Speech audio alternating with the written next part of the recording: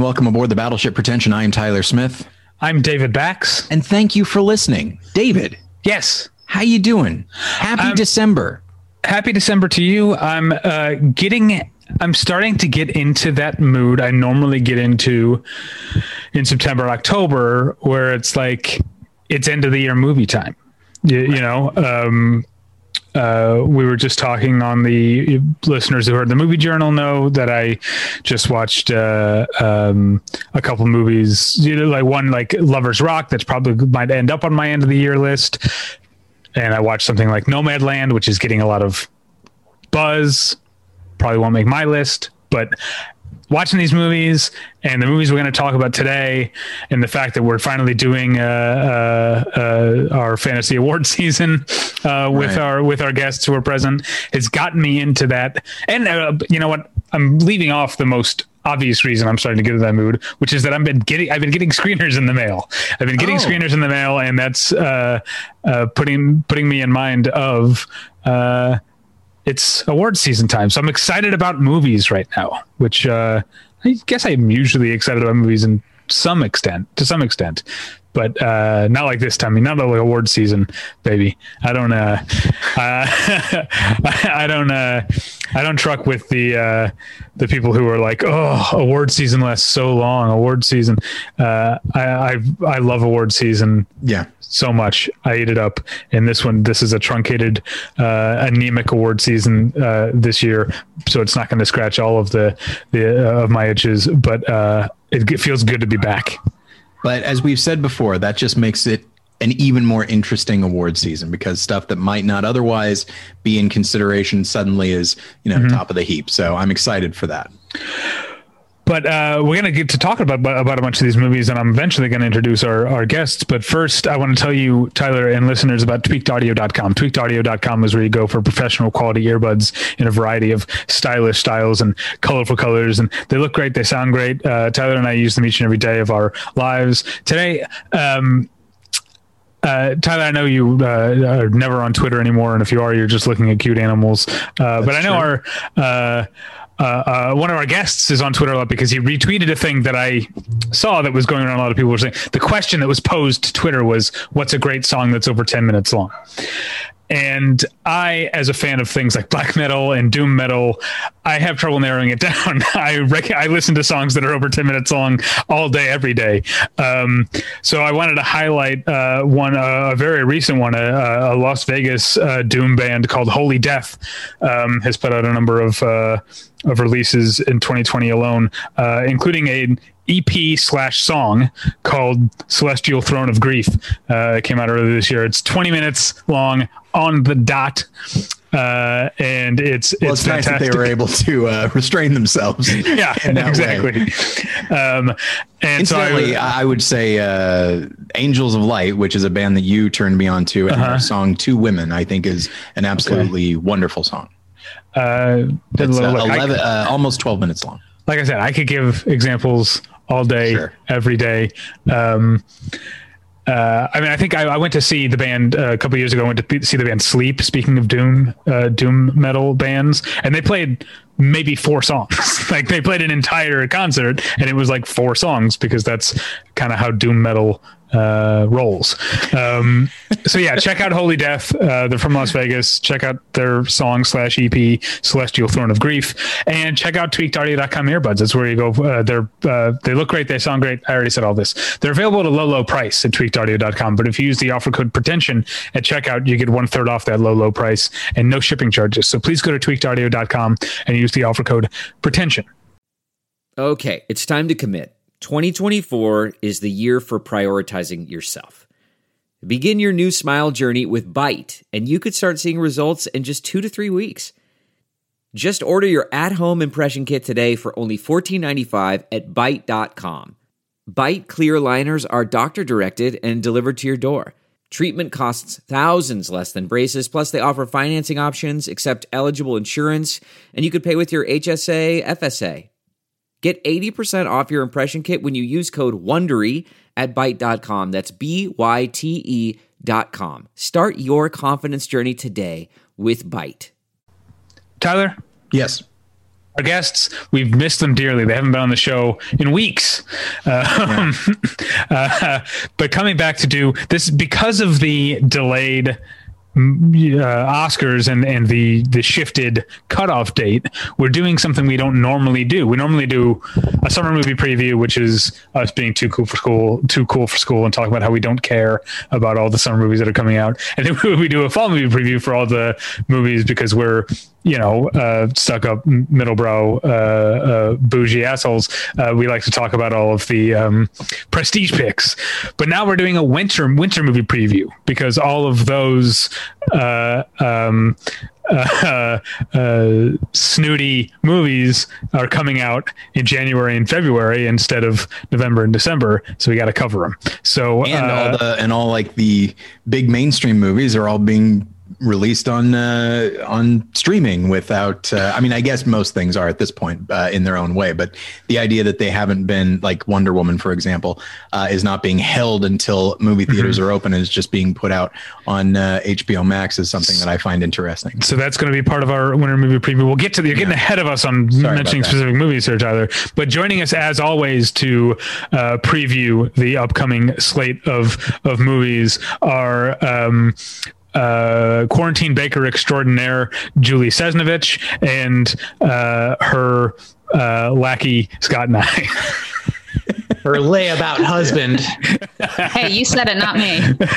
Sous chef. I like to, let's say sous chef because I was just going to say driver because like Julie makes all these baked goods, drives them around, and she takes them to the people that she likes, I guess. I hope.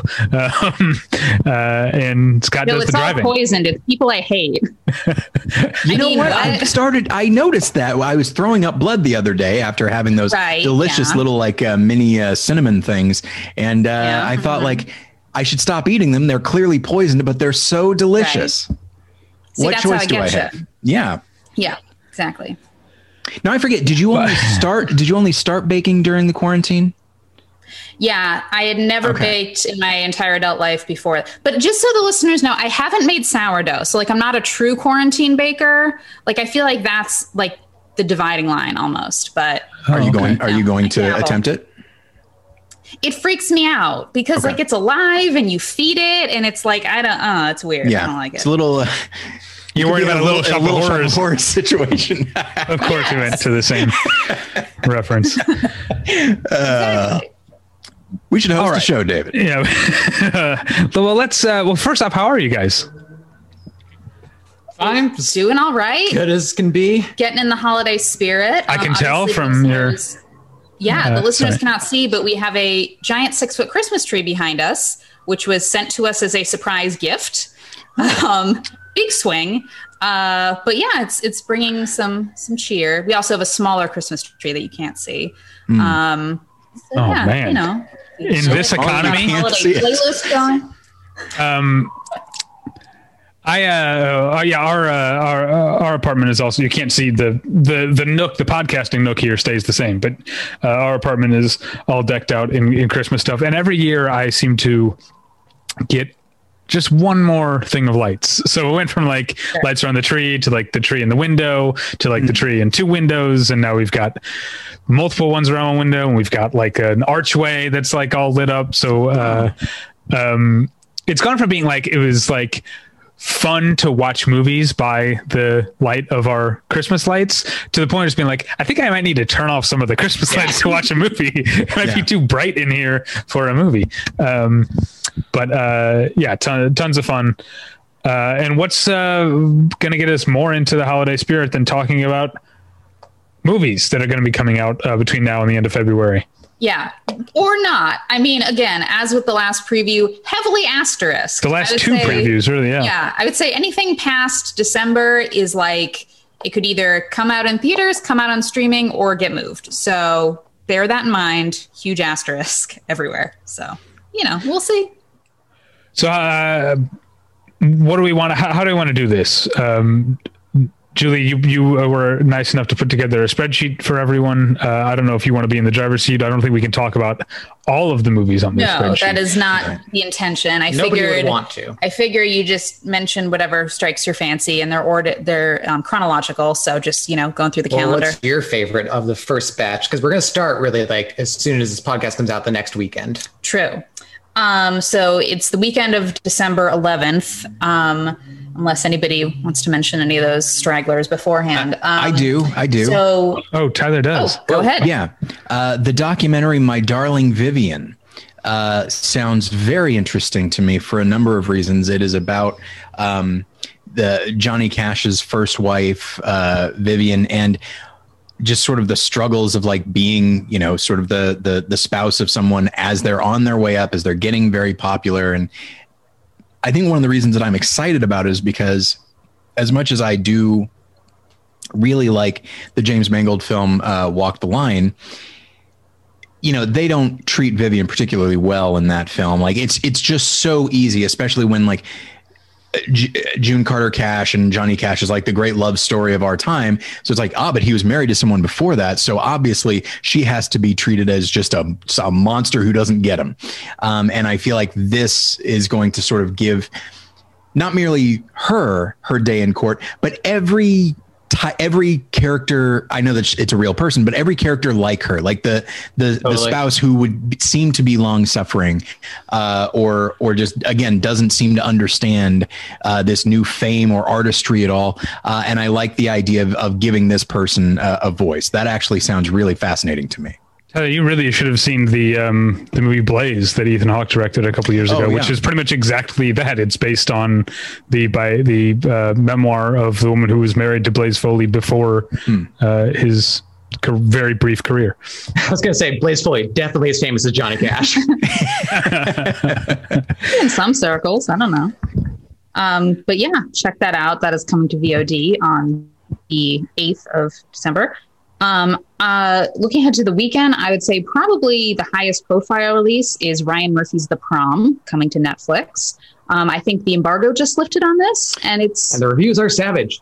Yeah, I was looking at the AV Club review, and they gave it a D+. But it's very mixed. It's kind of a lot of this depends on where you're at with Ryan Murphy and where you're at with Glee, and people all agree that Meryl Streep is great. They all agree that James Corden is terrible, even borderline offensive, I guess. So that's fun. But it has an amazing cast, and it's based on a Broadway show that's kind of pokes fun at Broadway itself. I think I just like musicals too much to ignore it. I mean, I might be a glutton for punishment, but I'll probably be checking it out. I'm excited for it, and I'm sure this is bordering on Psychosis? No, it's bordering on Hotel by the River territory in terms of movies we just mentioned relentlessly that nobody sees. But To the Ends of the Earth is finally coming out, which we've talked about a billion times on this podcast. But it's a super awesome. I can't remember the guy's first name now.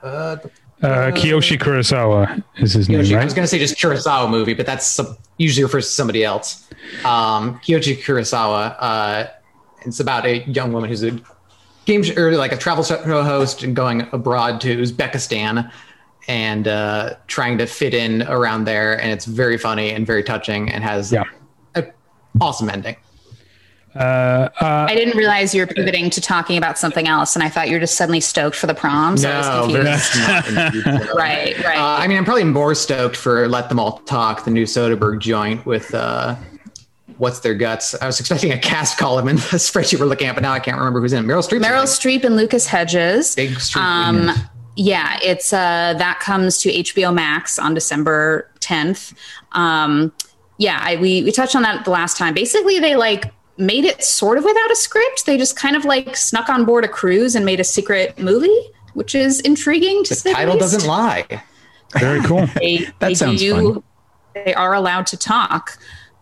Oh, I'm also pumped for, and I know everyone was savaging this trailer, but Wild Mountain Time, the new John Patrick Shanley movie, you make Joe versus the volcano, and I'm on board for life. And Doubt. Yep.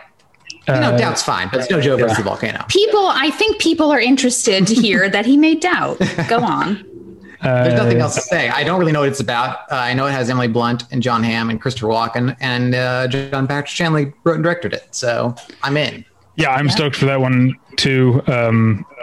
I actually have to watch it in the next couple of days because they sent me a screener and then said this expires in 48 hours. I feel like a screener shouldn't expire before the movie comes out. I often like to watch movies sort of right before I write the review. At least they told you when it expires. I've been having a run of things just expiring under me.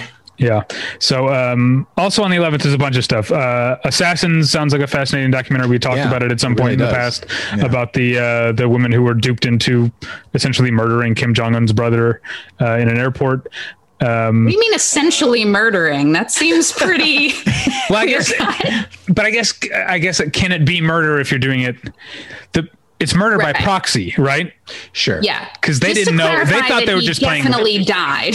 Yes, he definitely died. They definitely caused his death. They just didn't have any idea what they were doing. They were tricked into murdering someone.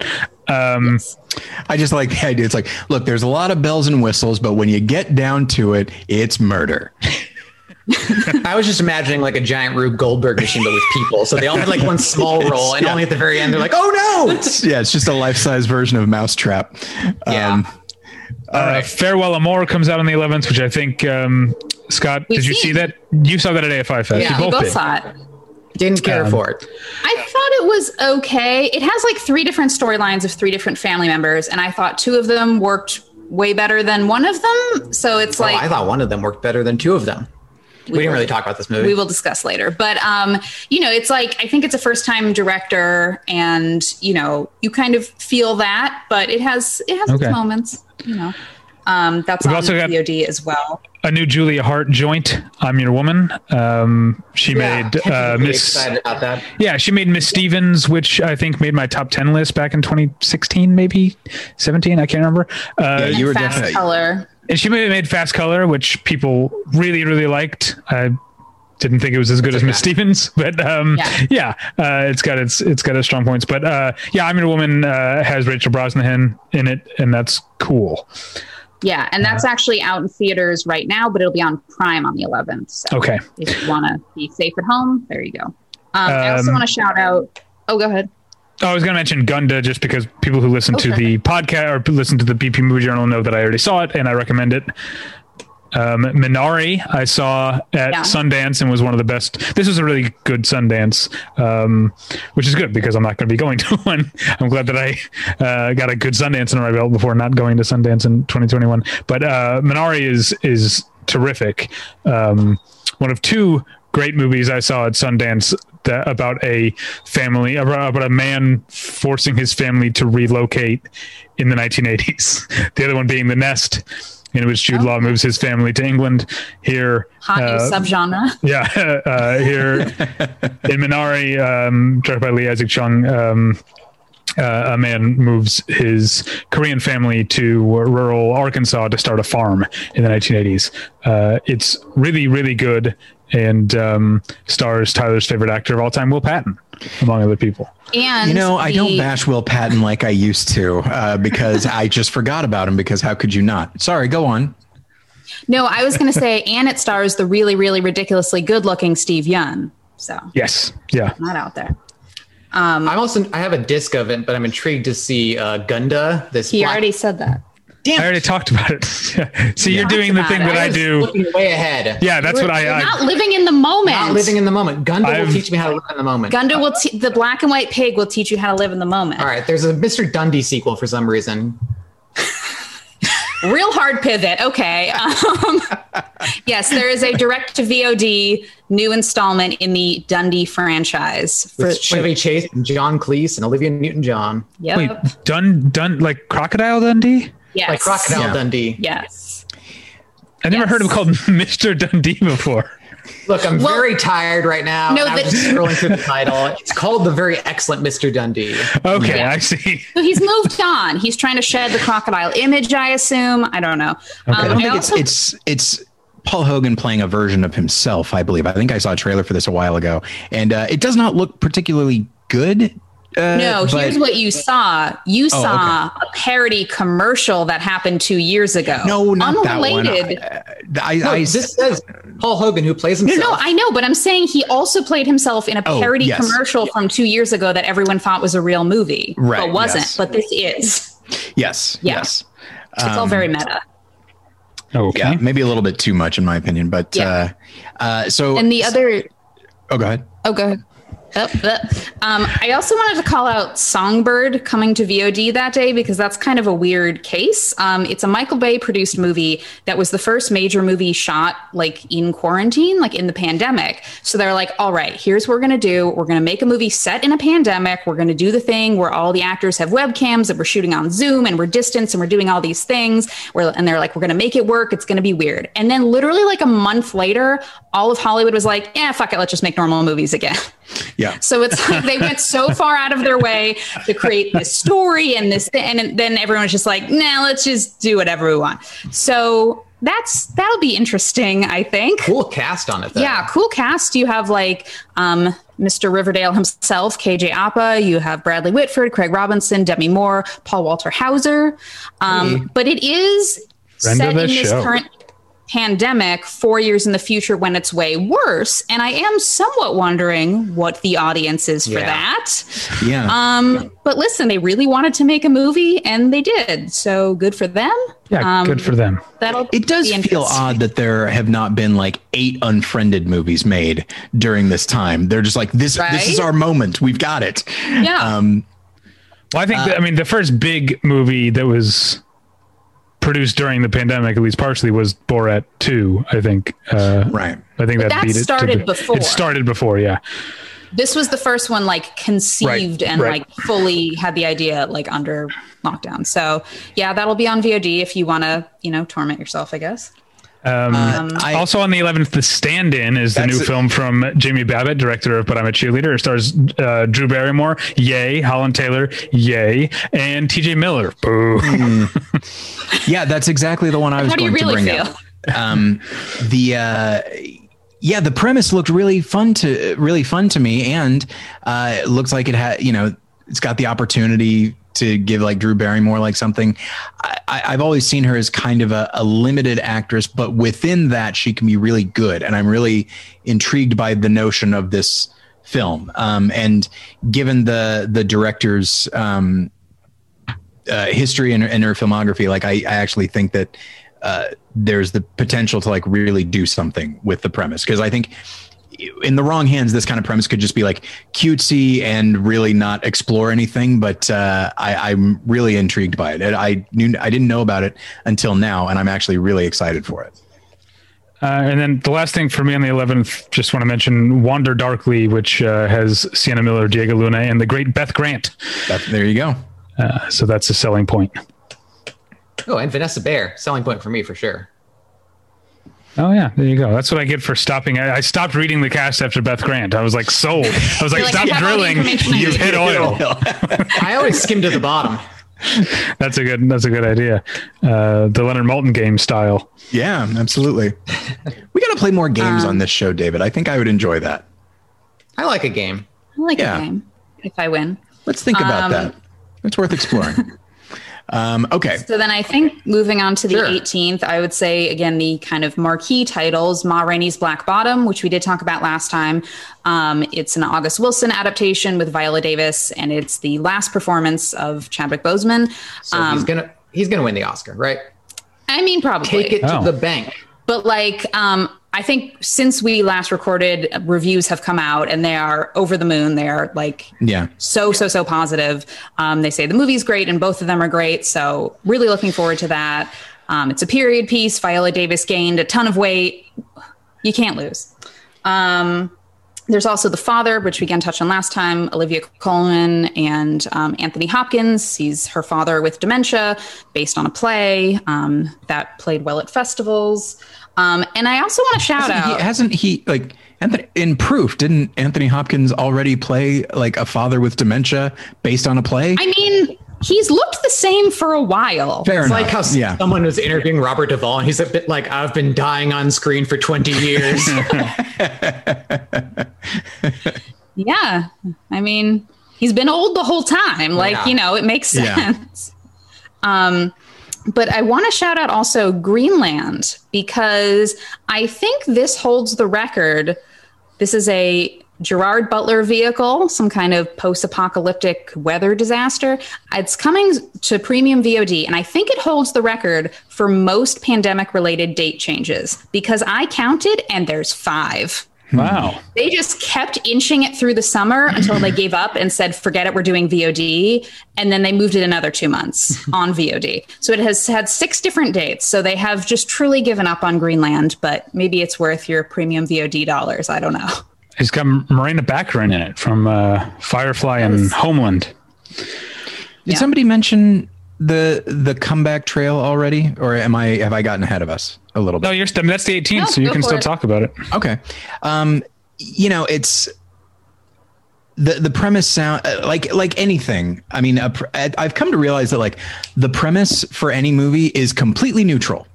It can, even if it's the most original premise, it can always be ruined. And with the premise like this, where, let's see, a man in debt to a mob boss creates insurance fraud by casting a washed up suicidal cowboy movie star in a poorly written Western. You can do that really cutesy and really like, especially with this cast, like Robert De Niro, Morgan Freeman, Tommy Lee Jones. Like it could be one of those, like, look at these old men doing goofy things. Or it could be really interesting, especially with like Tommy Lee Jones in that role of like the washed up suicidal cowboy movie star. But it does have a really good cast, including Emile Hirsch. And as I mentioned, I'm kind of a sucker for Tommy Lee Jones. I didn't see Man of the House, but outside of that, I've seen a lot of his stuff, and I think I always enjoy him. I also didn't see Man of the House. Well, we've never. I saw The House Bunny, and I saw Bringing Down the House. Well, there's Man of the House with Chevy Chase and Jonathan Taylor Thomas, but then like 10, 15 years later, there was the one, I think it's called Man of the House, where Tommy Lee Jones like oversees like a house full of cheerleaders or something. Yeah. I think it's called Man of the House. It is, because we never saw it, but for some reason that trailer got so seared in my brain that I perpetually hear Tommy Lee Jones going, "This is my happy face," because he says that in the trailer. That's right. I just think about it all the time. So we apply it to every Tommy Lee Jones performance. We do. Yeah. So it's like, this is my homesman face. Yeah. Oh, that's cute. I remember at the time, I remember seeing a trailer for that. I'm like, what the hell is he doing in this? And then shortly thereafter, seeing the trailer for Three Billboards of Melquiades Estrada, I was like, got it. Yeah. Which he directed. It's like, okay, I can connect the dots here. Cause effect. I knew some guys in college who were really proud of the fact that they saw Man of the House. They're like, you guys aren't real film fans. Do you go see Man of the House? We go see Man of the House. I was like, that is a weird hill to die on, I gotta say. Yeah. All right. This is one that we talked about previously, but the date got moved. Deanne Taylor's Fatale. I only mentioned because Deanne Taylor's, I guess 2 movies ago, because I didn't see his last one, but 2 movies ago was The Intruder with Michael Ealy, who's also in this one. Dennis Quaid was in that one, and that's really good. But this time it's Michael Ealy and Hilary Swank. But I like him. Hunter x Hunter is a sort of serial killer horror type movie that stars Devon Sawa and erstwhile John Connor, Nick Stahl. Taking it back to the 90s. Well, yeah. There's also Nick Stahl was. I'm just saying Nick Stahl was John Connor in the 2000s, right? That's true. He was in one movie, yes. 2003. He was John Connor. Right, but I referred to him as the erstwhile John Connor, sure. So I was referring to the 21st century. Okay. How many people have played John Connor at this point? Oh God. I'll exclude TV. Too. Yeah, in which was it Thomas Dekker? But yeah, I don't even know. Yeah. As far as I know, 2. I don't know if there's ever 2 been from the movies I saw. Yeah. I don't think it's ever been the same actor twice, now that I think about it. Probably not. Yeah, so we all get a turn. I can't wait. I've got such big ideas for when I'm going to be John Connor. I'm going to play him with like a limp, and like I'm going to like a hunch. I'm going to play him like a hunchback. Yeah. Okay. And then also on the 18th, The Dissident is a documentary about Jamal Khashoggi, which definitely sounds, timely and important. Although I think it's from the guy who made Icarus, which I didn't like. It is. So good luck with all that. Christmas? No, because December 23rd. Well, Christmas adjacent. Okay, sure. Whatever you want to call it. December 23rd. You can watch it on Christmas if you want, I guess. Yes. You can watch it on Christmas if you want. Is the new George Clooney directing and starring vehicle, The Midnight Sky, coming to Netflix. It's his first on-screen film role in 4 years. What was that noise? That was, yeah. It was the noise of having seen other George Clooney movies since Good Night and Good Luck. Yes, it is. Which, like, it's... And, you know, I didn't mind The Ides of March. I thought it was a perfectly fine film. Yeah, that was solid. But it's like a solid, like... it's like a it's very much the kind of like political corruption movie that I would have written in high school, and in fact did. I wrote a script called The Model Citizen that if you go back and read it, you're like, what the hell does this guy know about political corruption? The answer is nothing, by the way. Okay. And that's kind of what I feel with The Ides of March. Just a really great cast, but still a good broad movie. But yeah, compared to Good Night and Good Luck, like I think increasingly that's like a fluke. Because I also what was that? He is branching out. I mean, this is a post-apocalyptic sci-fi movie based on a book. Yeah. So it's different. It got a good cast. Suburbicon. Yeah. Yeah. Yeah. It also, we'll see. Okay. Felicity Jones is in it, and she got pregnant after being cast, and George Clooney just rewrote the character as pregnant. Oh, that's nice. Good for him. That's pretty cool. And it's got David Oyelowo and Damian Bashir and Kyle Chandler. It's got a good cast, and the premise is not bad. So we'll see how it goes. But yeah, George Clooney as an actor, by all means, I'm all in favor of it. But as a director, not 100%. Yeah, I had actually forgotten about Suburbicon for a moment. I know, right? Suburbicon was saved by Passengers from being named my worst movie of the decade. If it weren't for Passengers, Suburbicon would have been. For Passengers. Somewhere George Clooney is wiping his brow, like, oh God. All right, we got a bunch of fun shit on Christmas. Let's start off with the one everyone's obviously foaming at the mouth for, which is the new Paul W.S. Anderson movie, Monster Hunter. Of course. Starring Mila Jovovich and Tony Jaa and T.I. and Megan Good. And Ron Perlman. I'm actually interested in this movie. I'm actually interested in this movie for sure. I haven't seen a Paul W.S. Anderson movie forever. Maybe since the second Resident Evil. I'm going to guess he hasn't changed much because he hasn't had much reason to. But yeah, it's, you know what? Anything can be good. And maybe this is an astonishing film. Well, I think I liked Resident Evil. So I didn't care much. I forget. I didn't care much for the second one. I thought Underworld was kind of bland. And I feel like that's the entire list of Paul W.S. Anderson movies I've seen. He did Mortal Kombat, right? I never saw it. Oh, okay. Think so? I remember liking it at the time, but I think I might have been 14, which sounds like a prime age for that. Yeah. Okay. We also have the aforementioned Wonder Woman 1984, which is a joint release on HBO Max and in theaters. I'm bummed that this is not going to make $1 billion, but I'm kind of psyched I get to watch it on Christmas Day. That sounds fun. Mm-hmm. You know? It looks like a lot of fun. Like when I saw sort of the teaser trailer, I thought like, yeah, it looks fine. Then when I saw the extended trailer with like, you know, Kristen Wiig what's the character's name, like Tigress or something Cheetah? like that? Is it Cheetah? Who am I thinking I think it's of? Cheetah. Okay. Cheetah. But it's it just looks like a lot of fun, which the first Wonder Woman is a lot of fun. So I'm looking forward to it, although I'm a little bit skeptical at the return of a certain character that did not make it out of the first one. I don't know why I'm being cagey about it. He's in the trailer. Even I know what you're referring to. Yeah. So it's I love comic book shit like that. Like, just go for it. Just do the weird thing. It just seems weird that character, because there's nothing fantastical about him. He's just a guy. He's very charming and good looking. Excuse me. Were we watching the same movie? No, I get it. And, obviously people that are good looking just have better ability. They have abilities we don't have. Yeah. Or at least I don't have. I don't want to speak about you guys. You guys are fine. Yeah. Exactly. Yeah. Yeah. They live forever and thank God, because we all get to look at them. It's also it's going to be streaming in 4K. They're making a special point of having it be a 4K release on HBO Max. So again, not quite a movie theater, but we're doing what we can here. I am intrigued and have been since I first saw the trailer forever ago by a Promising Young Woman. I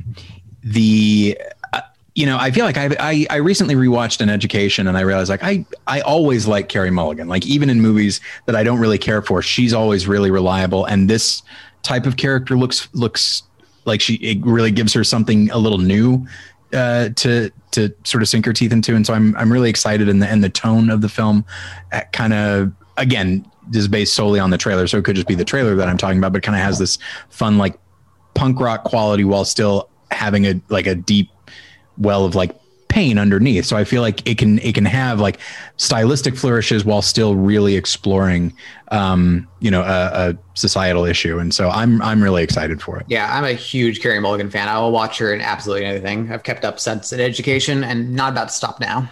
Yeah. It also has great supporting cast: Bo Burnham, Alison Brie, Jennifer Coolidge, Laverne Cox. So yeah. I'm going to be the asshole here because I feel like Promising Young Woman had the kind of Sundance buzz that makes me suspicious, if you know what I mean. Yes, absolutely. Oh, sure. So I'm going in with I don't know, taking it with a grain of salt, I guess. Yeah. And I rarely follow that kind of thing. And yet I do know what you're talking about. Like a film like this where people are like, oh my gosh, this is like they just, it's like the deepest. Okay. This sounds shitty. Like when people talk about like the Dark Knight Jokers, like it's like, holy shit, I've never seen a villain like that. And it's like, well, you haven't really been paying attention then. There are so much better and deeper villains than this. And so like, I think for some people, and I realize it's Sundance, but I feel like for some people, Promising Young Woman might be like the edgiest film they've ever seen. It's like, well, so I see what you mean, but I'm still looking forward to it. All right. Yeah. I guess I'm just the only parade rainer runner here. I'll see what I can do about something later on. Well, you guys could rain on my parade because a movie that I'm inadvisably excited about, I think, is Matteo Garrone taking on Pinocchio. Apparently, this is what happens. Italian directors build up some goodwill and then they blow it by making Pinocchio movies like Roberto Benigni, which, by the way, Matteo Garrone fucking cast in this Pinocchio, like as really Geppetto. just steering into it. Yeah. As Geppetto. Yeah. I saw a meme that was like, you either die Pinocchio or live long enough to become Geppetto. I like Matteo Garrone's movies. So I'm definitely looking forward to him applying his manic sort of sometimes funny, sometimes very disturbing intensity to Pinocchio of all things. Well, that's definitely a story. And then having to go back to basics and everyone be like, oh, he's back with this one. Yeah. And the story of like the original story of Pinocchio, and frankly, even the Disney film has moments of extremely disturbing elements. And so if he plays into that, I think he's in good shape. We also have, again, allegedly, heavily asterisk, a new Paul Greengrass movie on Christmas Day, starring Tom Hanks, it's set in like the Old West. I mean, like it sounds cool. I don't think it's coming out, but like we'll see. I've seen a lot of trailers a VOD for it. Plan or anything. There's no VOD plan announced, but it is Universal, so they might do premium VOD. Right. So we'll see. Oh, this is one that benefits from starting at the bottom of the cast list. Elizabeth Marvel and Mare Winningham. See? Both selling points for me. And also Michelangelo Covino, the star co-writer and director of The Climb, which I saw a year ago. But I guess did it ever come out? It did. I think it just came out. Okay, it was on. I remember it was on our fall movie preview. I couldn't remember, but okay. I'm excited about News of the World, which is definitely coming out on Christmas. Definitely.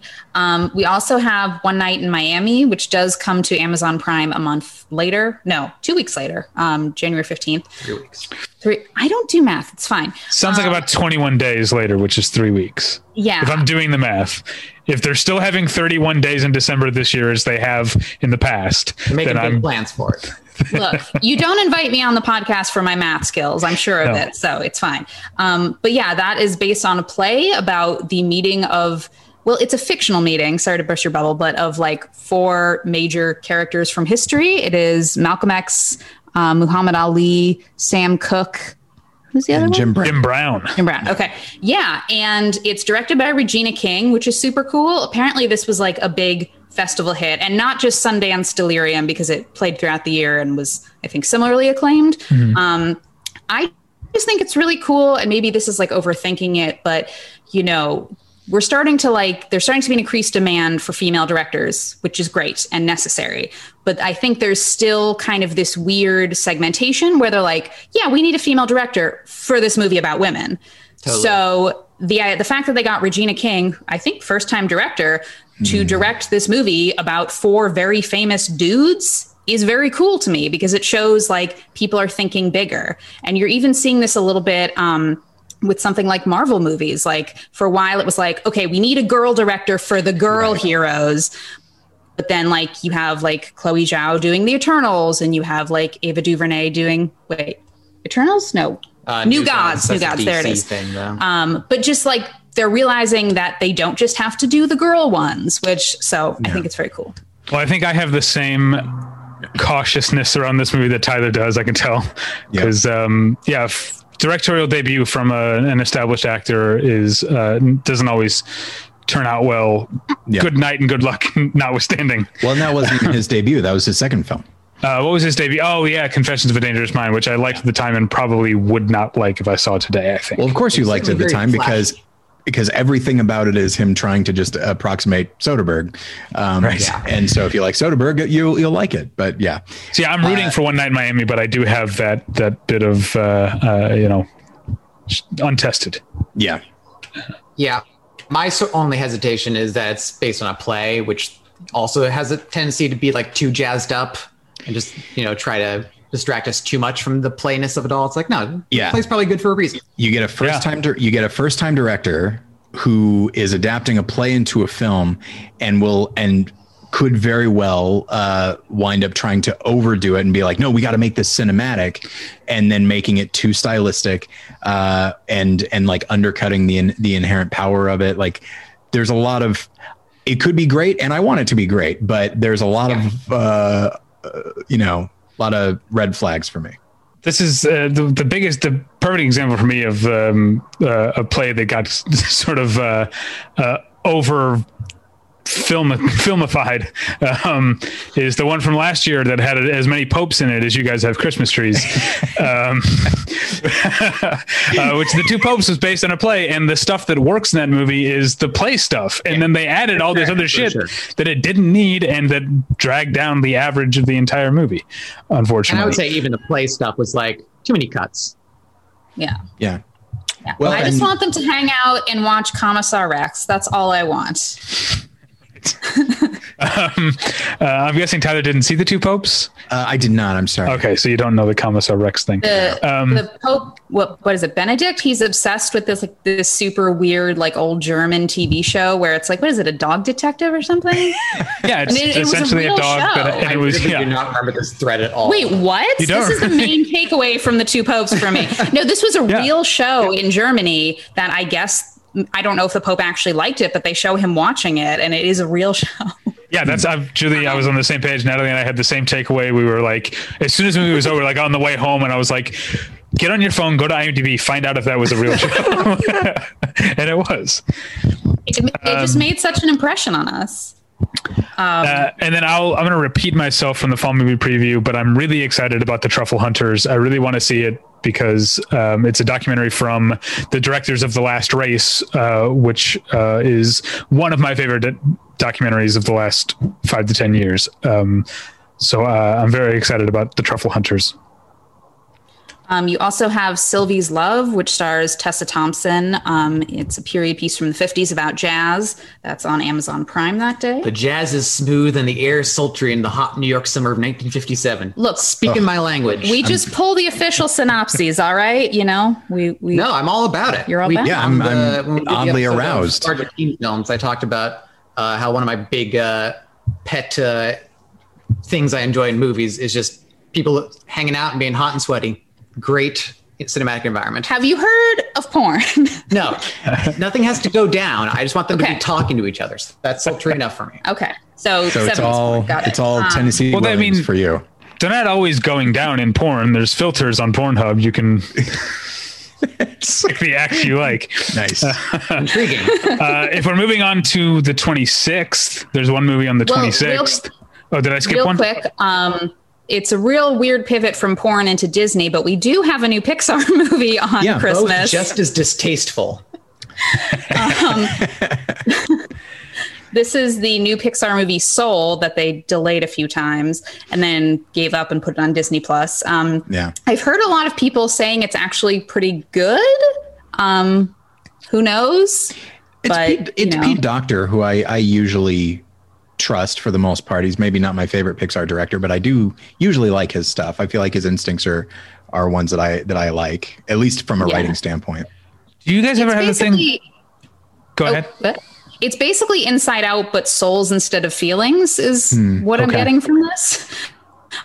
So who knows? But do you guys ever have this experience where so many people that you follow, like on Twitter, have seen a movie that you like forget that it didn't actually come out yet?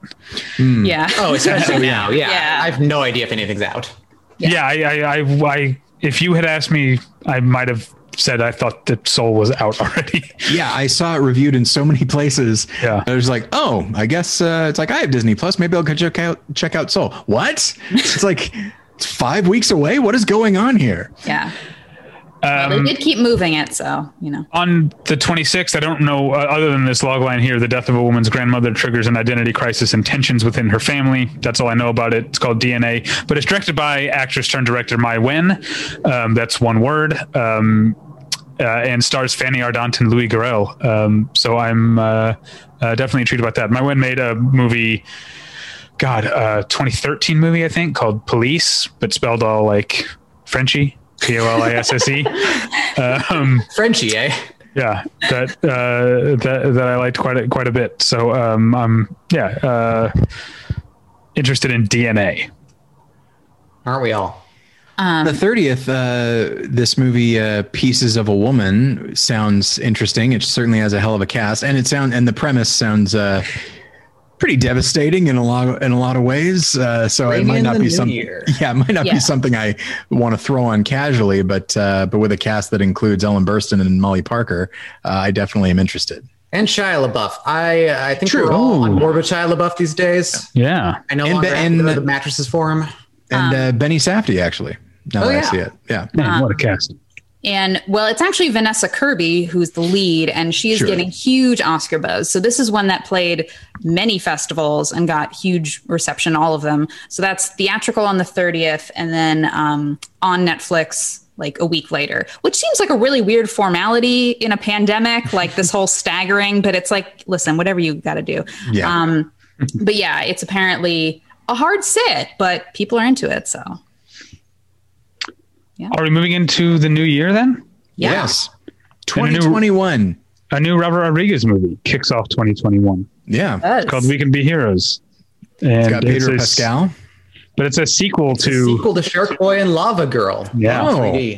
Well, sort of. It's a standalone spin-off set in the same universe. Don't get it twisted, folks. So I feel so embarrassed. I'm going to be so disappointed if it doesn't pick up immediately after the events. That's why I'm trying to warn you. Which I've been on the edge of my seat for 15 years. That's why I'm trying to warn you. I respect Robert Rodriguez so much. Oh, for sure. His is like, hey, this movie I made that no one really cared that much about at the time because it just seemed like a sub Spy Kids type thing. I'm going to do a movie within that. It has nothing to do with that. It's in the same universe though. And it's like, I'm sure you can't wait to jump back into the universe of Shark Boy and Lava Girl. I like that he just does things his own way and whatever interests him, and probably his kids, who I guess are probably grown at this point, but that's what he's going to do. And I appreciate it.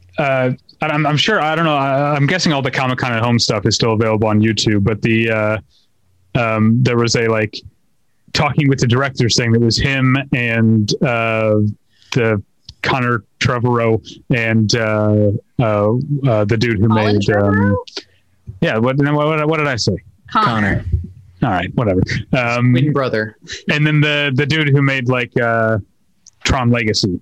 I forget his name. Anyway, but Robert Rodriguez is clearly the draw of that entire panel and has so many great stories about how he makes movies his own way, including that he intentionally writes third act style reveals into the first or second act of all of his movies, which both helps his movies, but also gives the studio something to put in the trailer without giving away the actual third act reveal.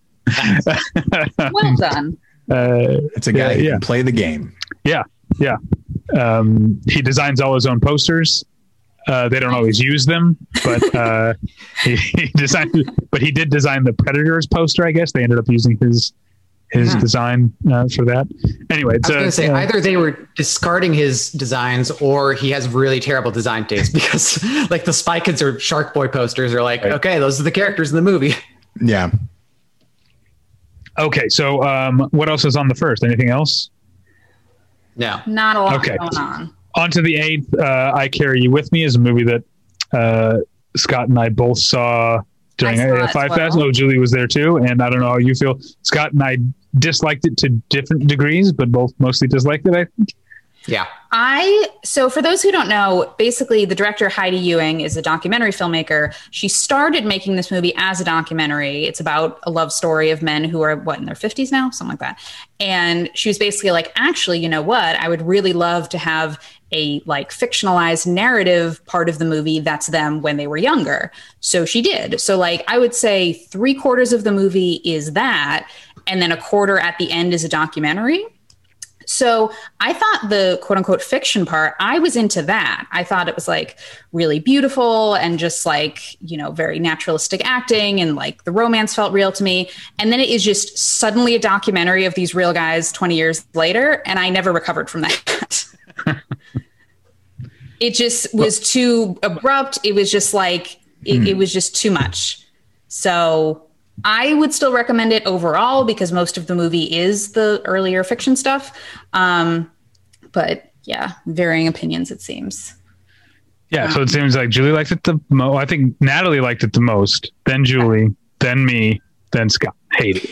It sounds like an interesting like experiment, if nothing else. It sounds like a lot of things. I will probably not watch this movie, but I'm in love with the synopsis for The Devil's Light about a nun with a gift for exorcism facing institutionalized sexism within the church. Sounds great. You could not have a more like 2020 premise than that. I think it's a true story, though. I don't know if it says that, but I think I remember reading it's a true story. It's like including the gift for exorcism. Yeah, I feel like the phrasing there is interesting. But they still do exorcisms. They do them, though. Yeah. No, also, I know, there's no reason to think this is a modern set film. Oh, I would hope it's not. Yeah. They I have hope it is. exorcisms like you wouldn't believe. They're doing them left and right. Again, it really is just the phrasing, like, as though it's like a fun party trick. Like, yeah, it sounds like the Queen's Gambit or something. Like I used to like I can tap out the Super Mario Brothers theme on my back teeth. I have a gift for that, you know, and it's in the same way. She has a gift for exorcisms. Yeah. So coming the 8th from Lionsgate. Moving on to the 15th then. Yeah. Yeah, there is allegedly a new Guy Ritchie movie that day called The Wrath of Man.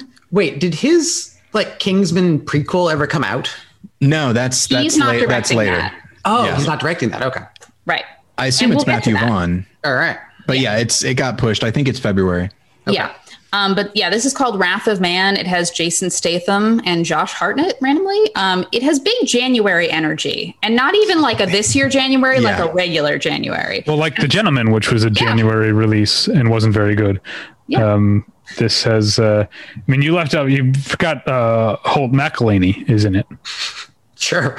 From Mindhunter. Everyone likes Holt McElhaney. We haven't watched any Mindhunter, so. Yeah. Oh, it's good. And he's great in it. And he plays a character. McCallum, right? Oh, is it? I don't know. I'm just saying. This is it. I didn't want to wade into this pronunciation debate. Right. I was just, but apparently he's playing a character named Bullet, which makes sense because he looks like a bullet. Yeah. And he's often cast as characters that could be described as human bullets, but not like from The Tick. Would you say this to his face? Oh, he knows. He would he would say it to our face. Okay. Well, as long as we're all on the same page, I guess. I was going to just skip past this movie, Don't Tell a Soul, until I saw that Mina Suvari is in it. Yeah. Watch out. I haven't seen her in anything forever. She was in a weird O.J. Simpson alternate theory movie. She sure was. I went down the aforementioned Nick Stahl. I don't remember where for some reason I was curious about what he was up to, and he was in it. It was a very poorly received film. But it definitely intrigued me, and I don't remember the name of it, but yes, I think it was called like The Murder of Nicole Brown Simpson, which suggested that like OJ didn't work alone, and she plays Nicole Brown Simpson. And you know what? I'm curious how horrendous this movie could be. But I think you know what? I'll check it out and I'll let you know next movie journal. Looking at Mina Savari's filmography, other than playing herself in a sketch on Inside Amy Schumer, which I don't remember happening, the last thing I saw her in was American Reunion 8 years ago. All right. But I like her. There's a new Mortal Kombat movie coming out. We were just talking about Mortal Kombat. We were just talking about Mortal Kombat, and I was, waiting for it to come back around. This, as of 2 days ago, they're going to change the date. Like, they're basically already talking about when to move it to. So it probably will not be in this window. That's very interesting to me that they think it is such a viable commercial property that they have to move it. Like, I'm not saying it's definitely not. It's just like, they're putting Wonder Woman 1984 on HBO Max, but they're not gonna I think you would have to deliver Mortal Kombat to people's homes. The gamers, they're not going anywhere. That's true. Right. I like the log line. I'm suspicious of the log line. Reboot of the popular 90s video game and film franchise. Now, hold on. Is it reboot of the popular 90s video game? Yes. Space and film franchise? Or is it reboot of the popular 90s video game and film franchise? Because then I'm not entirely sure that applies. I think they mean it one way, but in actuality, it's very much the other. I mean, in all likelihood, this was a synopsis I wrote for the site because there wasn't one. And I was like, it's more Mortal Kombat, so I wouldn't overanalyze it. A couple of really fascinating documentaries on the 15th. The MLK FBI looks really good to me. And also Some Kind of Heaven from Lance Oppenheim. Which is about, I believe, the Villages retirement community in Florida. Yeah. Those both look really, really interesting.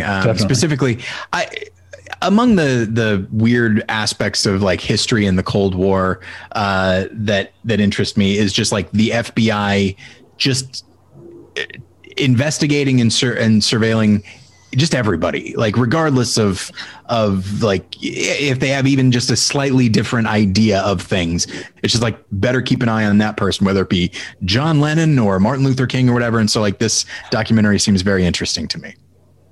MLK FBI, not Some Kind of Heaven. Right. The 20 are we moving on to the 22nd because it's packed? Sure. We got a new Doug Liman join, everybody, with an impressive cast. That's a good cast. Threatening this movie for like 3 years. Yeah, it's called Chaos Walking. It is not a biopic of my life, but it is. They shot it 3 years ago and have been doing expensive reshoots ever since. So it is kind of like a weird, like mythical movie at this point. I love Doug Liman movies in general, but especially stitched together blockbusters. That's definitely fun energy. Yeah, you got Daisy Ridley, Tom Holland, Mads Mikkelsen as Mayor Prentice. I bet he turns out to be the bad guy. Damian Bashir, Cynthia Erivo, Nick Jonas, and David Oyelowo. I know. Yeah, that's a great cast. It is like a YA like dystopia thing, which is kind of funny because like they've kind of stopped making those, but because they started this so long ago, it's like they've died off in the intervening time. So, pretty much most of them, aside from the Hunger Games, didn't really land, I feel like. Yeah. Well, at least it's getting a release and not getting shunted off to TV like the fourth Divergent movie or whatever, or the third Divergent movie. I like the Maze Runner movies.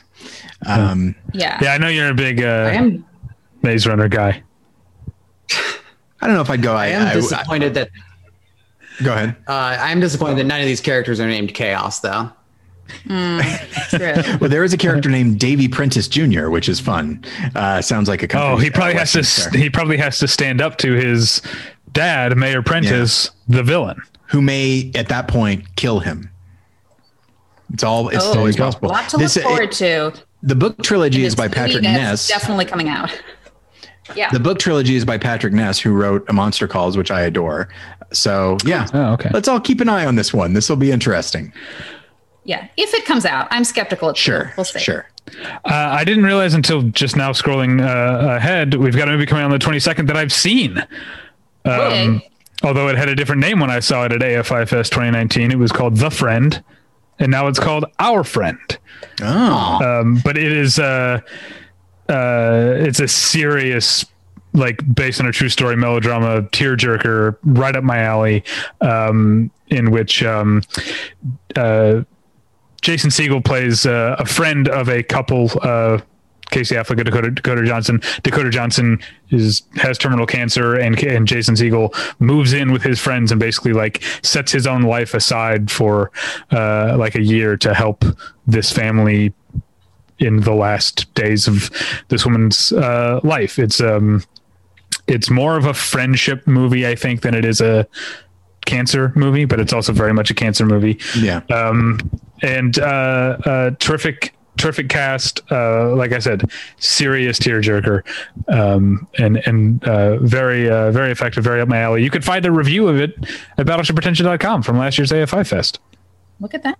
Oh, but again, it was called The Friend. Then Right. now it's called Our Friend. Don't be confused. Yeah. Is this like a mafia type thing? Like a friend of ours, friend of mine situation? But yeah, that is simultaneous VOD release, so you can watch it from home. There's also, this is super weird to me. There's a documentary, or it's like a documentary / performance thing called In and of Itself. It's a filmed performance. Tyler got real excited by that. I saw this on stage. The movie? It's the show? The show, yeah. I saw it in Los Angeles. Jen and I did, and it's amazing. Well, they filmed it. And everyone should see it. It's astonishing. Well, this says they filmed it in an intimate theater in New York City, so probably not the performance that Tyler and Jenny attended. Probably not. Alas. But unless that's the real magic. Sorry, it's about a magician. I forgot to let that be established before I made that joke. Indeed, yes. Can you explain to me, because it looks like this weird thing. So it was at the Geffen Playhouse in LA, and they've been doing this weird run of this type of magic show that to me, it looks like a TED Talk. It looks like TED Talk magic. And I don't know how I feel about that. It has the quality of like a one-man show. You know, it's essentially like a long monologue interrupted by astonishing magic tricks, but it's not like suddenly, like a helicopter appears out of nowhere or something like that. It's just like, it's so fascinating. Like, for example, he's talking in front of like a backdrop, and the backdrop has these little alcoves where he like sets, like a cup or something like that. Or he'll reach in and pick it up and reference it and then put it back. And then suddenly all the alcoves drop down and they're all just 2-dimensional pictures. And you don't know how that happened or when. Like, you've been looking at this thing the whole time. And it's stuff like that where it's like, you could say it's like low ambition magic, but it's still astonishing. And then I don't know how this was done, but like, when you go into the theater, they have like a giant wall of like professions or titles. And it's like, hey, pick however you see yourself, pick that. And so there was one that says the critic, and then one that says the photographer. So I took critic, Jen took photographer. Everybody took something, at which point he goes through every single person in the theater and says what they are. And they're not holding it up or anything like that. They actually have to pick it and then deposit it when they go into the theater, and then that's it. So I'm sure somebody's like, reading it into his earpiece, but it's if he has an earpiece, I assume he does, but it's stuff like that. And it was such a wonderful experience. I really loved it, partially because of the personal nature of it, that he is talking about his own life. He's talking about, difficulties he's had with his family, while also doing these pretty amazing magic tricks. And boy, I'm so excited. I'm excited to watch it because I want to experience it again. This is what I want to know. How do you think it will translate to a filmed thing? I think it could translate pretty well. The fact that Frank Oz is the director is interesting to me, because he's somebody who has his own sense of theatricality because of his background with the Muppets. And so I think I'm so excited to see how this turns out. I think it will play. And I can't recommend it highly enough. Okay. I think I just don't like magic. That's something I'm coming into as an adult, but you know what? If you do, that's great. And and magic tends not to translate when it's on the screen, which is why, because everything is so personal to this guy, it's still effective on that level. So we'll see how it goes. But how exciting! Yeah, I'm excited to see it. So that's coming to Hulu. So right in your house. I'm intrigued by this, The Sound of Philadelphia, or as it may be retitled, Our Sound of Philadelphia. Fun. Classic families growing apart, violent struggles movie. Great cast, though. You got your Matthias Schoenaerts, your Ryan Felipe, Paul Schneider, who's never in anything because apparently he's a raging asshole, but he's a great actor. He is. Maika Monroe. Oh, yeah. Joel Kinnaman. Yeah. Sounds like a good time at the movies. Yeah. Let's see. What else do we have on the 22nd? Anything? Or are we moving on to the 29th of January, 2021? There's also, I don't know if you mentioned it, 9 Days played at Sundance. It's basically the Pixar movie Soul, but live action is how I understand it to be. Has an interesting cast, though. Winston Duke, Zazie Beetz, Tony Hale, Bill Skarsgård. No, that's a good cast. Yeah, so... Okay. So on to the 29th then? Actually, there's something on the 27th. There is a Netflix movie called Penguin Bloom. Penguin Bloom. Which is not about a penguin. It's about a magpie. I don't know. I can't explain it. But it's based. The book is in fact called, the book is based on, it's called Penguin the Magpie. Yeah. So listen, I don't know, but it's based on a true story about a woman who gets paralyzed, I think. And then like this bird is somehow instrumental in helping her recover. It stars Naomi Watts. And what's weird is this is the second movie in which Naomi Watts will have experienced a life-changing traumatic event while on vacation in Thailand. Right. The first being The Impossible. So she's really carving out a niche there. Sure. But Jackie Weaver's in it. I like that. Yeah. Andrew Lincoln of Walking Dead fame. So yeah, it's like a feel good. Well, let's hope it's better than The Impossible. Sure. But yes, anyway, on to the 29th. Okay, well, I'm excited about The Little Things, which is a new movie from John Lee Hancock, starring just Denzel, according to which I appreciate. I appreciate it. Last name. No, I mean I didn't think it starred rapper Denzel Curry. So Denzel, Rami Malek, and Jared Leto. Why not throw him in there? But I like John Lee Hancock, who made.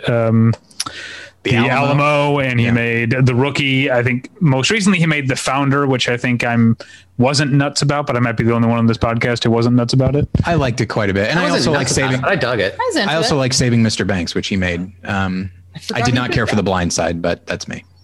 But yeah, I guess I'm focusing on his credits from 20 years ago to be excited about a new movie. I should realize that I haven't actually liked a movie of his since The Alamo. But the thing is, I remember The Alamo, and therefore I am excited for the movie. That's what's important. It is slated for a theatrical release right now, but it's rumored for HBO Max. So it looks like Warner Brothers is looking at its slate, and that's one that seems ripe for the HBO Max move. But that's not a surprise, given that so much of its supporting cast is taken from HBO. You've got Chris Bauer from The Wire. You've got Terry Kinney from Oz. You've got Michael Hyatt also from The Wire. I feel like there was more that, but I gave 3 examples, so that's enough. Yeah, you got it.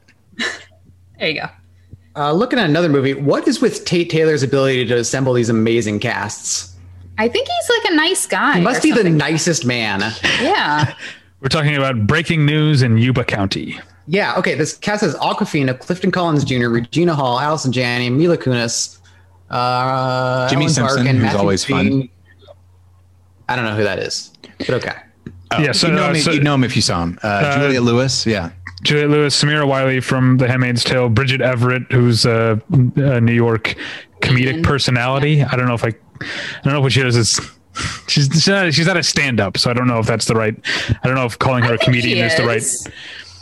Is she? I mean, she's more like a lounge act while making you laugh.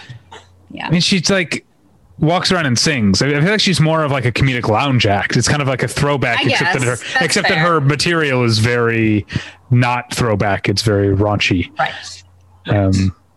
Yeah. But she was in Trainwreck. Wasn't she? I never saw it. She sounds like someone who could be in Trainwreck. She was also on the short-lived Maria Bamford Netflix show Lady Dynamite. Okay. Breaking news in Yuba County. Quite a cast. Yeah, it's a comedy. It sounds like kind of I don't know that it's definitely Southern. It just seems Southern. It does seem Southern. It's like a scandal in a small town kind of yarn. But yeah, that cast, I'm into it.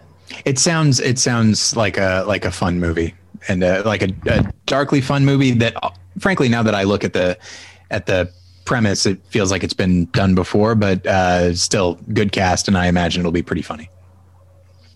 Yeah. Let's see. Can we move on to February? Yeah, February. Okay. February 5th. Oh, go ahead. What I was going to say is I'm staking out the role of guy who's interested in movies that have the word little in the title. Yeah. Because Chad Hartigan's new movie, Little Fish, comes out, starring Olivia Cooke and Jack O'Connell. So that's pretty cool. Chad Hartigan. Yeah, it's about a pandemic, weirdly enough, but a pandemic that causes memory loss. So it's like escapism from our current pandemic. Okay. You know what I mean? Because you can forget about sick of our current pandemic. You can, lose yourself in this fictional pandemic. You can forget it. You can forget. Exactly. See what you did. Well, it was what I did first, and then Scott stole my joke. I didn't hear you, sorry. But yeah, I like Chad Hartigan. I didn't love Boris from America, but I liked This Is Martin Bonner. And I am, again, I mention this every time Chad Hartigan comes up, I am in his first movie, Luke and Bree on a First Date, as an extra. Oh. There's literally, he's just like, it's like an establishing shot of a bar where an actual scene takes place. And to establish this in a bar, they needed someone to like walk in the front door. So I walked down the street and walked in the front door of the bar. It's and the I believe part you were born to play, David. Always walking indoors. But it's because that movie is shot by a friend of the show.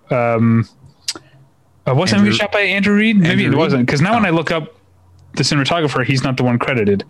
But maybe he was in the camera department. Yeah, maybe because Andrew Reed, camera operator. Because he and I were coworkers at the ArcLight back then, and so that's how I ended up in Luke and Bree Are on a First Date. All right. Anyway, Little Fish is his new movie. Also on that day, you have Two of Us, which I don't know if it says here, is the official Oscar submission from France. And I know they take shit very seriously there, so that nomination I feel like does carry some weight. It's about a lesbian couple that have just told all their friends and family that they're just friends for decades, and then what happens when people find out. Apparently it's like a very, tender and like intimate, like beautiful movie. Coming to VOD, sounds great. Because France always puts their best foot forward with their official. I didn't want to say anything because this does sound like a good movie, but France is not the best country at selecting their own shit. Because there's so many great movies that come out of France every year, and they always like pick the one that seems the most like middlebrow prestige Hollywood type of movie. I guess I'm just saying, like, they have so much to choose from that the fact that they chose that one, like, it's something, All right, whatever. Well, if that's not your speed, maybe you'll enjoy the new Cinderella movie starring pop star Camila Cabello. It's a new Cinderella. But it has Minnie Driver in it. Yeah, so that's not nothing. Idina Menzel, Pierce Brosnan. Yeah. Like the director of Blockers. I knew that name sounded familiar. Blockers is great. Yeah. What is Blockers? I don't remember that one. It's the one about the parents trying to stop their daughters from losing their virginity. Oh, that's right. Yes. I didn't see it, but I hear it's good. Everyone says it's good. Yeah. I know that this says modern retelling, so I'm sure it's perfectly fine. But that 2015, the Kenneth Branagh Cinderella is so good that I feel like, and it wasn't that long ago either. So I feel like, I don't know, but I'm sure this will bring something to it. When something's aimed at a younger audience, 6 years is a long time. I remember the example I always give is that when I was in middle school when GoldenEye came out, and that it had only been like 6 years since the last Timothy Dalton James Bond movie. Yeah. But to me, because 6 years is such a huge amount of time as a kid, I was like, oh my God, they're bringing back James Bond. Like as if it was like a thing from past generations that they were bringing back. So I guess I try to be aware of how old I sound when I say that something that's 6 years old just happened. Yeah. Also, people have started and graduated high school since that movie came out. True. But public domain IP never dies. Like they make a Robin Hood every 2 years. I know, and it never works. Maybe that's no one wants them. It's not merely that Cinderella is recent in our minds; it's that it's just so good and just like so effective that like in a way it's like, okay, well now you could run the risk of being compared to a movie that while it could be seen as being made a while ago, it's recent enough that it will invite the comparison and you could wind up coming up short. But they're, I think they're playing to a younger audience and certainly a different audience by making it like a modern retelling. So I'm sure it'll be fine. But yeah, I do love that 2015 Cinderella. Remember when there were two Snow White movies that came out like at the same time? Yeah. Yep. I never saw Mirror Mirror. I saw it. I know Scott saw it because you and I saw each other at the press screening. That's right. Because I feel like at that point we didn't like really know each other all that well, right? I remember you being a little curt to me, so that sounds about right. Whoa. It's all coming out. That sounds like me. Yeah. That's probably how I talk to people that I'm not. Unfortunately, I probably come across as curt to people that I'm not. I feel like friends with him. So. Yeah. Unfortunately, not proud of it. Scott, you're looking well. That sort of thing. I'm excited for this Malcolm and Marie. Just John David Washington, Zendaya trapped in a room. Yeah, we talked about that last time. It was another COVID production of they just like those two in a room just talking, and they're like, this is a COVID movie we can make right now. And Netflix bought it for a whole big ton of money. So, people are very into it. It's black and white. Sam Levinson, he's so hot right now. He is so hot right now. Wait, am I supposed to know that name? From Euphoria. Yes. Yeah, I know you know Euphoria. We've talked about it. Okay. But he also made Assassination Nation. Right. Okay. Okay. All right. Are we on to the 12th then? Yeah, with a movie we have seen called French Exit, which sounds dull, and some would say it is dull, but takes some very strange twists as it goes along in really like subtle ways, so that like by the time this real strange stuff shows up, you're like, I guess this fits in, but it's super weird. So it's about Michelle Pfeiffer plays a socialite widow who's going broke. Yeah, I know, right? She and her son Lucas Hedges moved to Paris. Their friend like has an apartment they can just live in and live out their remaining wealth. And from there, it just takes some very strange twists and turns, and all while maintaining this kind of cool, calm tempo. I was super into it. Yeah, I'm going to be that person. I did read the book. It's based on a Patrick DeWitt book. He also wrote The Sisters Brothers, among other things. But yeah, I really loved the book because I think I liked it for the same reason you liked the movie, but I think the book did it better of just very quickly normalizing you to strange things, just like very matter-of-factly stating that very strange things are happening and making you accept them. But I think Michelle Pfeiffer, I mean, we all love her, but I think she's really perfectly cast in this role. And I think she's amazing because it would be so easy to play this woman as just terrible. And she's mostly pretty mean, but she also has moments of vulnerability and openness, and she's funny. And yeah, so she's really great in it. Great supporting cast. So yeah, recommend overall. Yeah, like when David, I don't know if you were joking or not when you said sold, but yeah, no, not at all. Michelle Pfeiffer in a lead role. I'm excited. Yeah. Also, Isaac DeBank-Cole. I'm not sure how you say his name, but Jim Jarmusch mainstay. Yeah, he's very funny in that. Claire Denis mainstay before that. Playing that card. Okay. Good for Yes, you. you're better than all of us, Scott. We got it. Thank you. I saw Man of the House.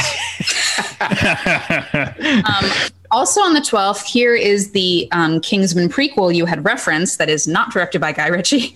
I do not think it will come out then. Like, there's just absolutely no way in hell, but let them dream.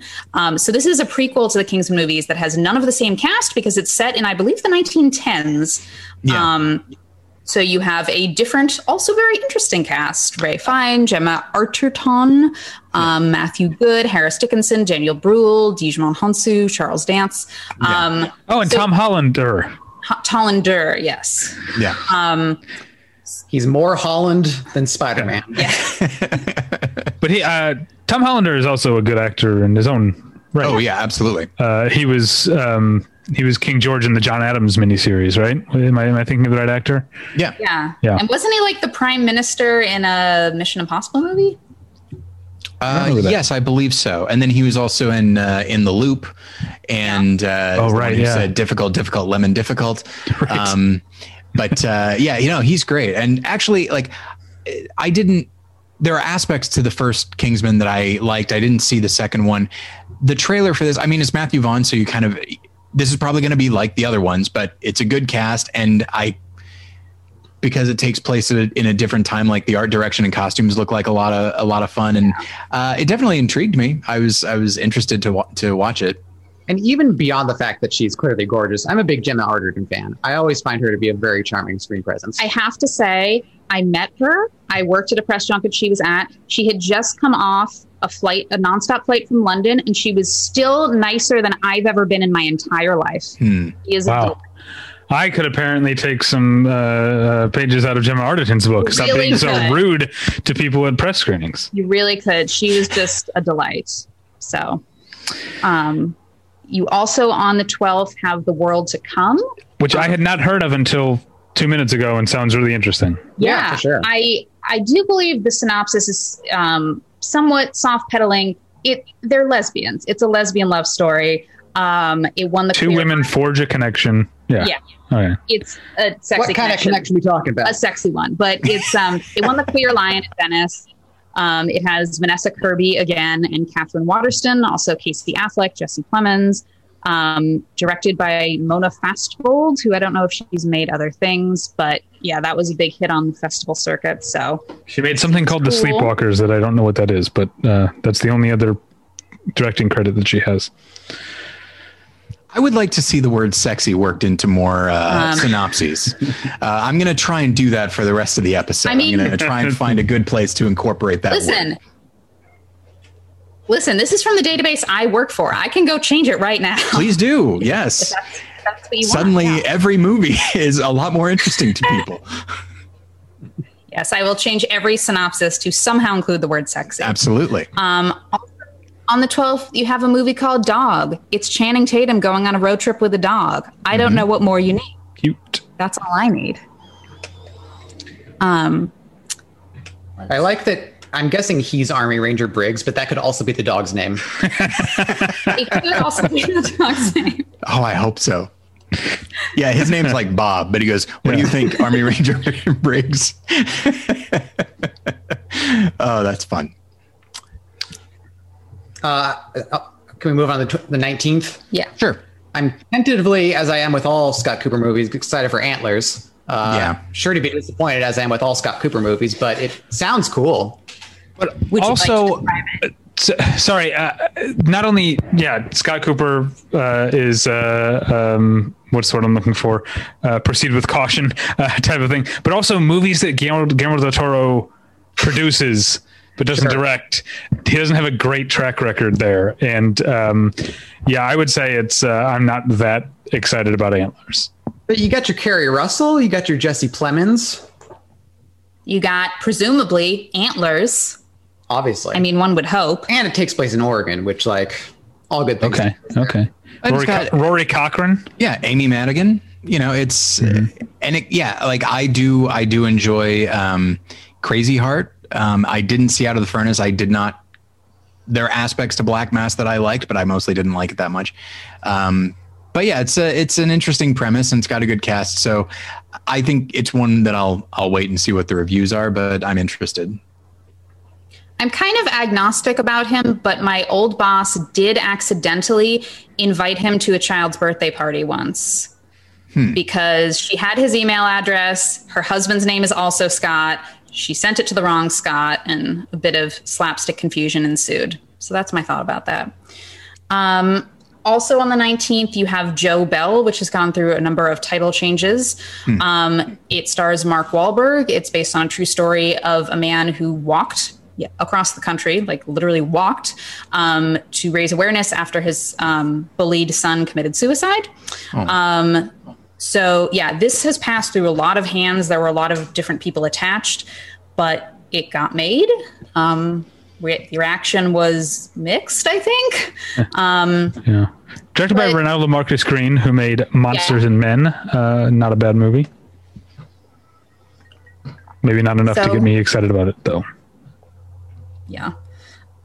There's also, in a strange turn of events, there's a movie called Nobody, in which Bob Odenkirk is just entering his Liam Neeson phase.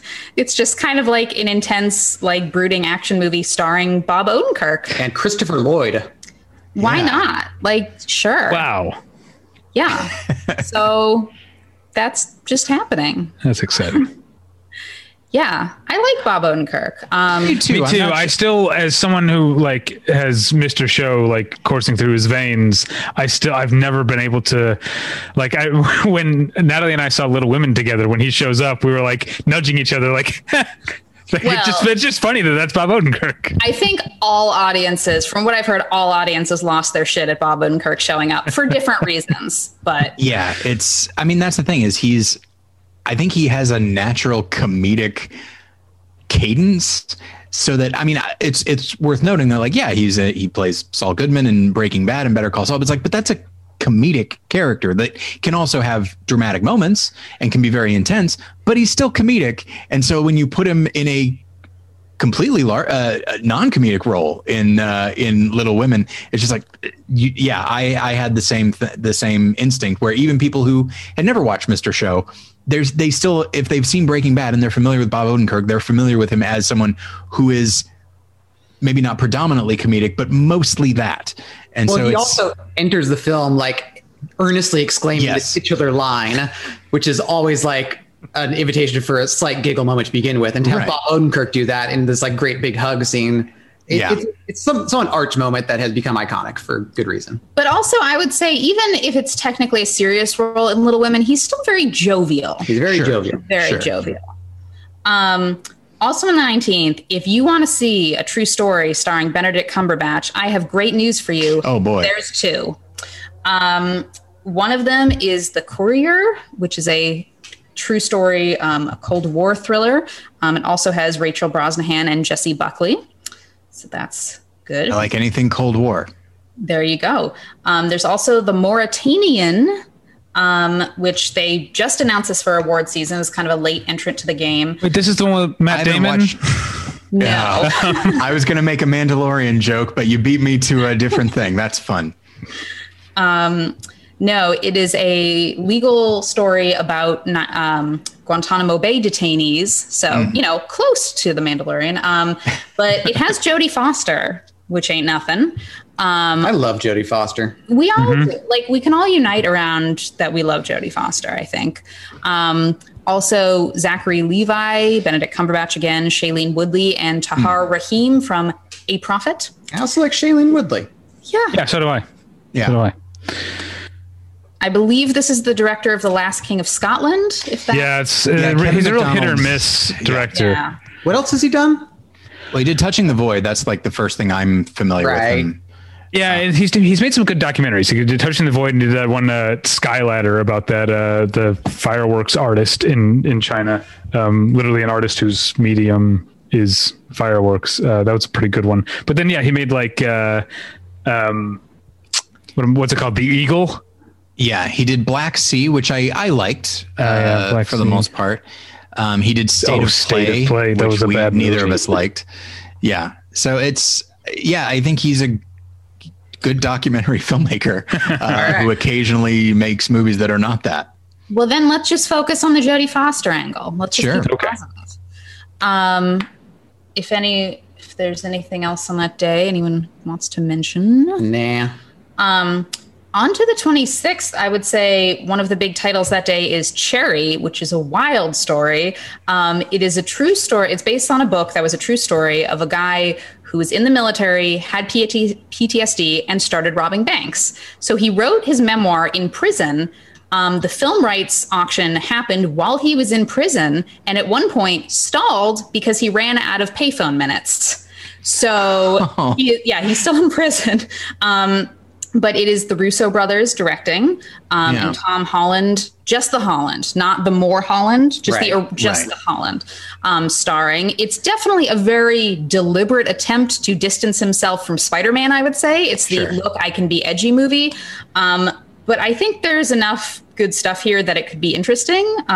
So this is theatrical on this day, and then on Apple TV Plus, March 12th. So make another burner account. I assume we all used our free trial on The Rocks. But yeah, I think it could be interesting. It also has Jack Rayner, Bill Skarsgård.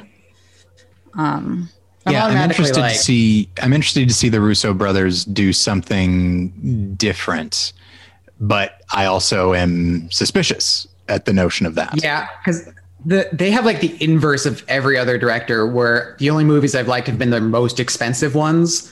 And I suspect that's because there was so much previs involved that they couldn't move the camera on their own, because every time they're kind of in charge of that department, it just goes to hell. Yeah.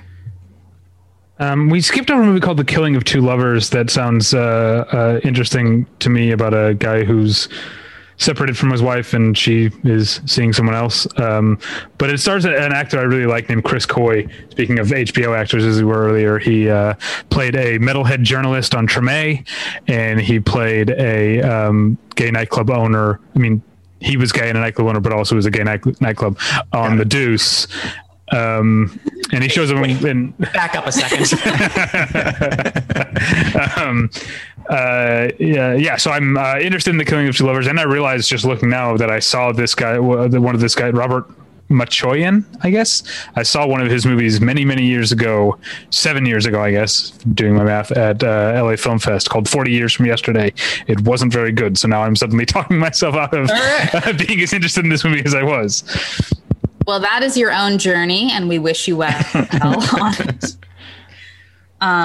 We also have Everybody's Talking About Jamie. That is the title. I haven't heard of it. I'm not saying that there's a movie called Jamie that everybody's talking about, but rather the title of the film is Everybody's Talking About Jamie. Everybody's talking about Jamie. I can't hear what they're saying, though. I know. That's the downside. Yeah.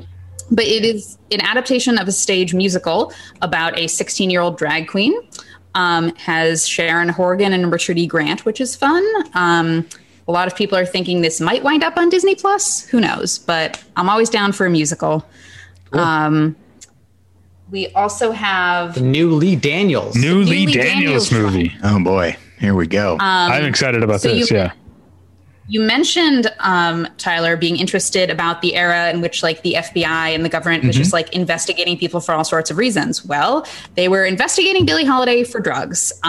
She apparently had an affair with the federal agent investigating her, and that is what this covers.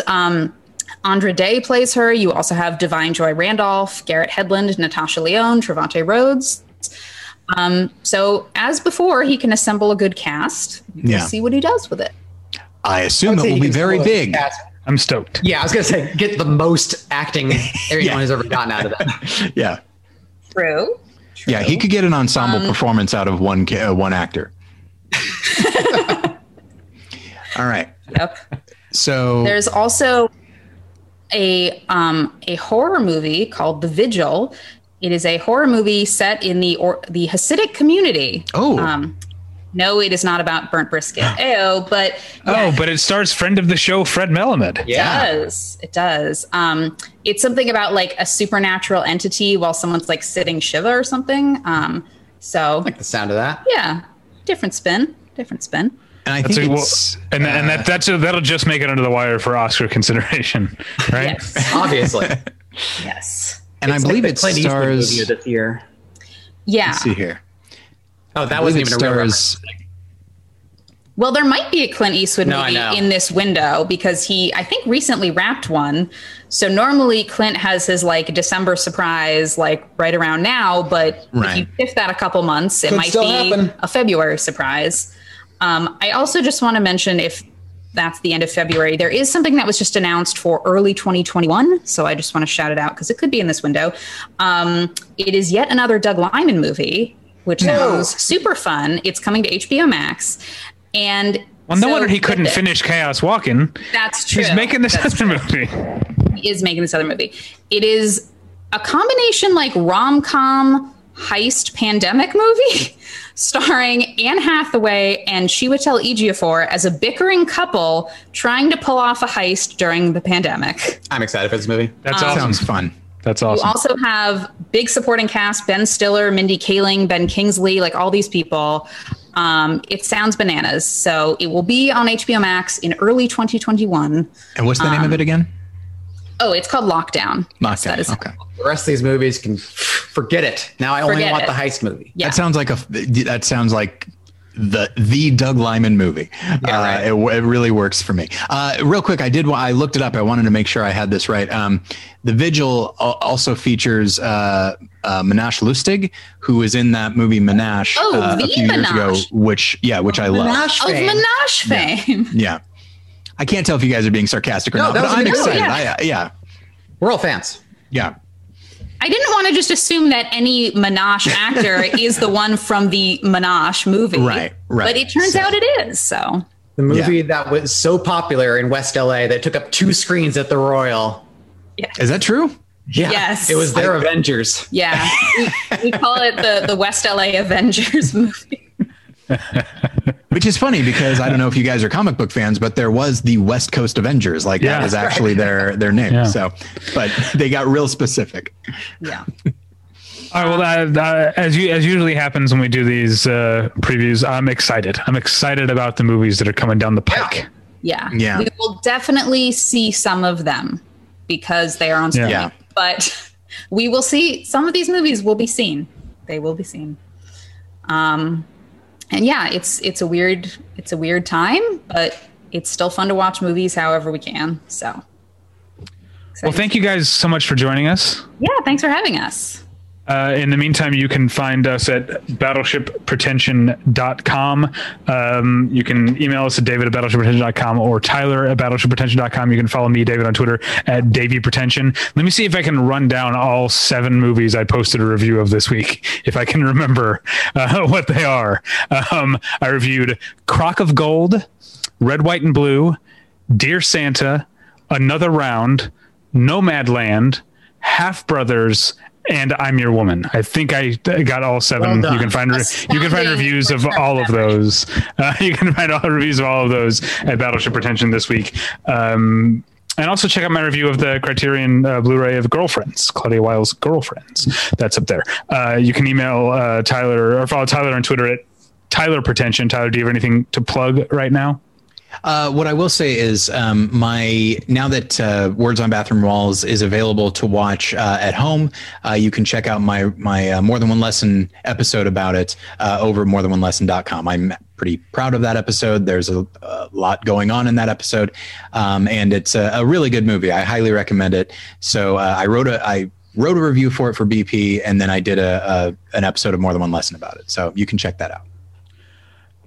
Scott, and I'll start with Julie. Julie, do you have anything to plug? Where can people find you if you want them to? If you are so inclined, I am on Twitter at Sesnosays. That is SESNO_SAYS. I tweet sometimes, just trying to make it through another day like all of us. So. You also, I have a tendency to tweet something that I'm like, that's a good tweet, and then it gets like 2 likes, but one of them is usually Sesno Says. So thank you for liking my tweets. I try to support the community, you know. See, now I thought you actually liked my tweets. It sounds like they're pity likes. I don't just like all of them.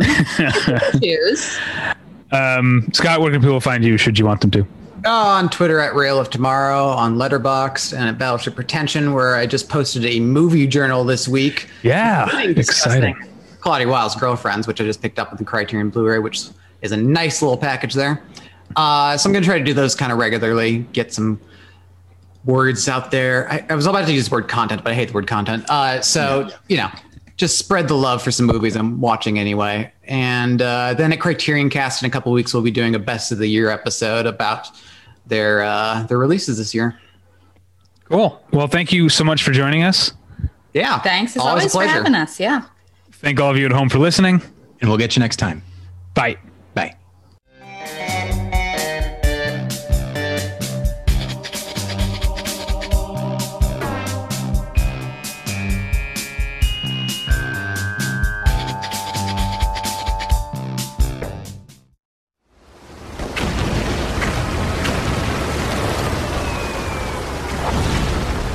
This program is a proud member of the Battleship Pretension Fleet.